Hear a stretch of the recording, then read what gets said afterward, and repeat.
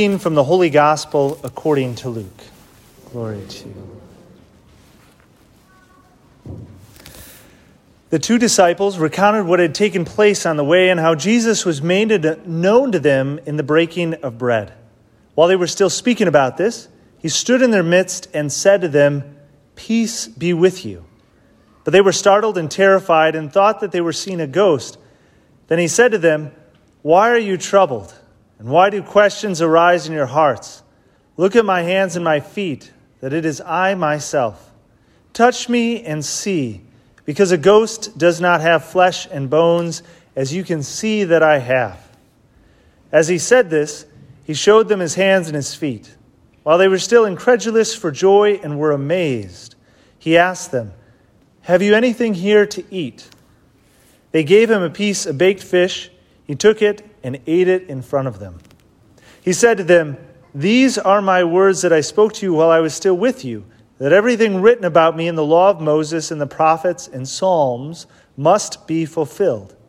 Then he opened their minds to understand the Scriptures, and he said to them, "Thus it is written that the Christ would suffer and rise from the dead on the third day, and that repentance for the forgiveness of sins would be preached in his name to all the nations, beginning from Jerusalem.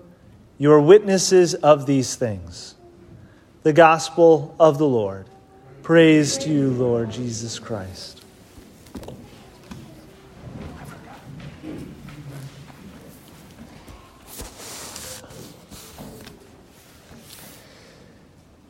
Well, today we hear from the Gospel of Luke, and if you noticed, if you remembered, last week was actually from the Gospel of John. So you always hear that at the beginning, the Gospel according to, and we've got 4 different ones, right? Matthew, Mark, Luke, and John. And John is what we heard last week, and this week is Luke. Both accounting the same events, but from different points of view, right? From different people who remember different aspects about it, who emphasize different aspects about it, and kind of put it in different contexts for us. And so Luke has given us the road to Emmaus. And so these two disciples that we hear about at the beginning, they just went to Emmaus and Jesus appeared to them, and then they run back to the apostles, and that's when Jesus appears to them for the first time. In John's gospel, Jesus just appears to them. Now, they're told differently, and we could say, well, who has the right story? And what we'd say is that, well, they all do. They all have the true story. They all are right. And what often happens, in fact, police know this, that if the story is exactly the same, we know that we've got some problems because people do not remember the same thing happening, right? When you have multiple witnesses, they often see multiple different things because that's the way that our mind takes in information, right? Different things stand out to us. And so thankfully, Luke, we've got 4 different Gospels to tell us 4 different aspects of the resurrection and what stand out to them in the resurrection, okay? So and the things that correlate, that are the same, we know are important, right? That are really true within that. Or even, it's all true, but especially is important, okay? Maybe is a better way to say it. And just like in the Gospel of John, where Jesus said twice, "Peace be with you." Actually, he said it 3 times, appearing 2 different times. And this time, again, Luke accounts, right? What is this important first thing that Jesus says when he appears for the first time in the resurrection to the apostles? Peace be with you. How important that is, that it's accounted in these 2 different accounts. Peace be with you is the first thing that Jesus tells us. And he says that to us again. And he tells us that peace be with you. How important that is. But yet they were still startled and terrified, right? Because they weren't exactly sure what was happening, right? Even though that Jesus told them that he needed to die and rise from the dead, they still didn't believe, understand, know exactly what that meant. And so there was a bit of hesitation in the midst of it all. And so they weren't exactly sure. So Jesus has to kind of reveal and say, well, here I am. And how am I appearing to you? Well, sometimes the idea is that they were just hallucinating or that he's just a ghost, right? And Jesus specifically addresses both of those problems. He says, look, touch me and see, because a ghost does not have flesh and bones, right? And so he says, I'm right here. You can feel me. And then to make sure that he's not a hallucination, he even goes so far as to say, do you have anything here to eat, right? And he took a piece of baked fish and took it and ate it in front of them to just show that far, hey, I am resurrected body and soul, right? So that's important for us to know within that.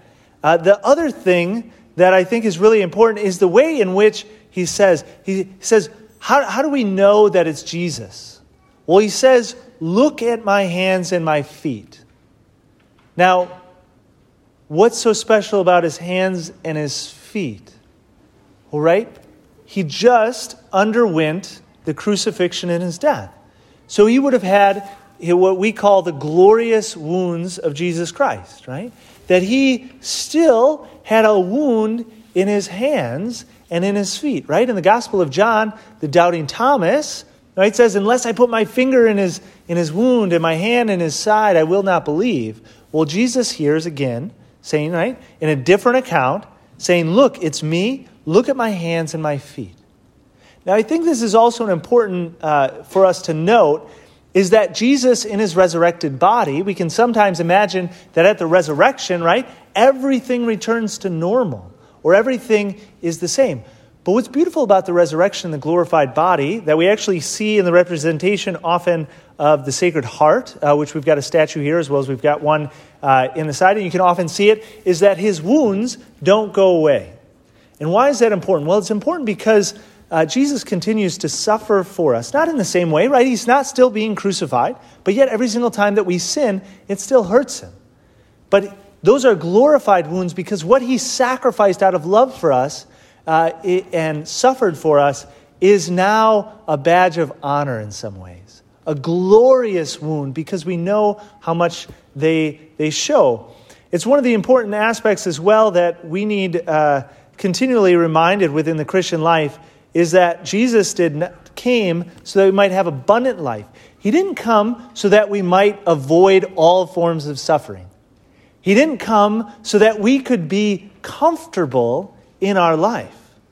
Jesus actually came and he said, I want you to have life abundant. I want you to have love and purpose and meaning and live life to the full, which doesn't mean an absence of pain or suffering. Doesn't mean comfort in all situations. In fact, in many cases, requires a certain suffering love. If we're going to love authentically and really that gives purpose and meaning to life, we're going to suffer. And Jesus Christ bears those wounds of love on his body forever, for eternity. It's one of the very clear demonstrations of who Jesus is. One of the stories that's kind of a legend in the midst of so many different saint stories was Saint Teresa of Avila, who lived in kind of the Middle Ages, was a contemporary of Saint John of the Cross. Saint Teresa and Saint John of the Cross are just two big powerhouses in the spiritual life, in the church, and in the saints. And Saint Teresa of Avila experienced a lot of different visions of Mary and of Jesus as well. And legend has it that one time Jesus appeared to Saint Teresa of Avila, but he didn't have any wounds. And Saint Teresa of Avila right away dismissed this vision as not being Jesus. And it was actually the devil. Satan can appear as an angel of the light, but he can't imitate Jesus' glorious wounds because he does not understand suffering in the midst of it all. So Satan can appear as an angel of the light, and he appeared as Jesus Christ. And St. Teresa of Avila was able to right away and just say, oh yeah, that's not Jesus. Because he didn't have the glorious wounds. And the legend goes that Satan was kind of surprised that she was able to, pick him out right away. And kind of as he was leaving, he said, well, how did you know? Well, because you didn't have the glorious wounds. Of course, you're not Jesus. And it's a reminder for us in our spiritual life, again, who Jesus comes to us as not somebody who's just preaching the gospel of comfort and avoidance, but instead a gospel of love and charity, which ultimately calls us to repentance. This is one of the other things that I kind of said, right? That both of the Gospels, Jesus comes and said, peace be with you. One of the other threads that we see within all the readings today is a repentance for our sins, which whenever we see that repetitiveness in the Gospels or in the readings, we should pick it up, right? Our ears should hear that. And so Jesus, in the Gospel of Luke, at the very end of the Gospel, he says this is that Christ would suffer and rise from the dead on the third day, right? And that repentance for the forgiveness of sins would be preached. It's not just the good news of, hey, everything's good, Jesus rose from the dead. It is that good news, but also the good news of repentance for the forgiveness of sins. Then we also hear in the first reading where St. Peter gets up for the first time and is able to preach. Now, this isn't right after the resurrection. This is actually 50 days. What's kind of weird is that the Gospels are actually happening before both of the first two readings, so it's kind of out of order and everything else. It's a little bit confusing. And so the first reading actually takes about 50 days after the resurrection, when Peter finally receives the Holy Spirit at Pentecost and finally has the courage and the grace to go out and preach the gospel. And one of the most important things that he preaches is he says, Christ would suffer. Repent. And so the final line of okay, so you hear all this good news that Jesus Christ came and he died out of love for you and he fulfilled all of the scriptures. So what do we do? And his response is, repent, therefore, and be converted, that your sins might be wiped away. So what do we do in that?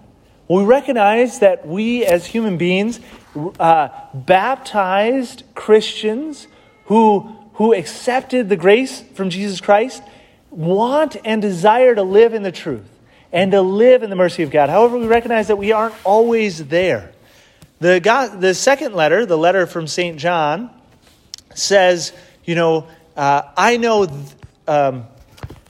it kind of gives two different options. Either you're completely in God and you do not sin, or you do sin and you're a liar. So he actually says, those who say, oh, I know him, Jesus, but do not keep his commandments are liars, and the truth is not in them. Those are pretty hard words. Those are pretty hard words. But he also says the way we should know that we know him is keep his commandments, right? So how do we struggle in this tension of living in the resurrection, desiring God, but also recognizing that we're not always perfect, right? We don't always follow his commandments, right? Myself included, right? I'm not perfect yet. Give me a few more years, right? And same with all of us, right? We desire and hope that we are perfected when we're ready to be with him forever in heaven. But God has given us many different tools to help us in this life. And that we are called not to repent once and then be converted and then we're perfect, but actually it's a continual conversion process. It's a continual repentance process, a continual acknowledgement and welcoming in the light, and to be able to say, I'm not perfect. I fail at times and I hurt Jesus, but yet his love is greater. Yet I continue to repent, and in that continual repentance, I am continually converted, I am continually perfected, and I continue to invite God more into my life. We do that in so many different ways. We did that in our baptism. We do that whenever we go to reconciliation, especially. That's a great time of repentance and conversion of heart. But we also do it every single time that we receive communion, right?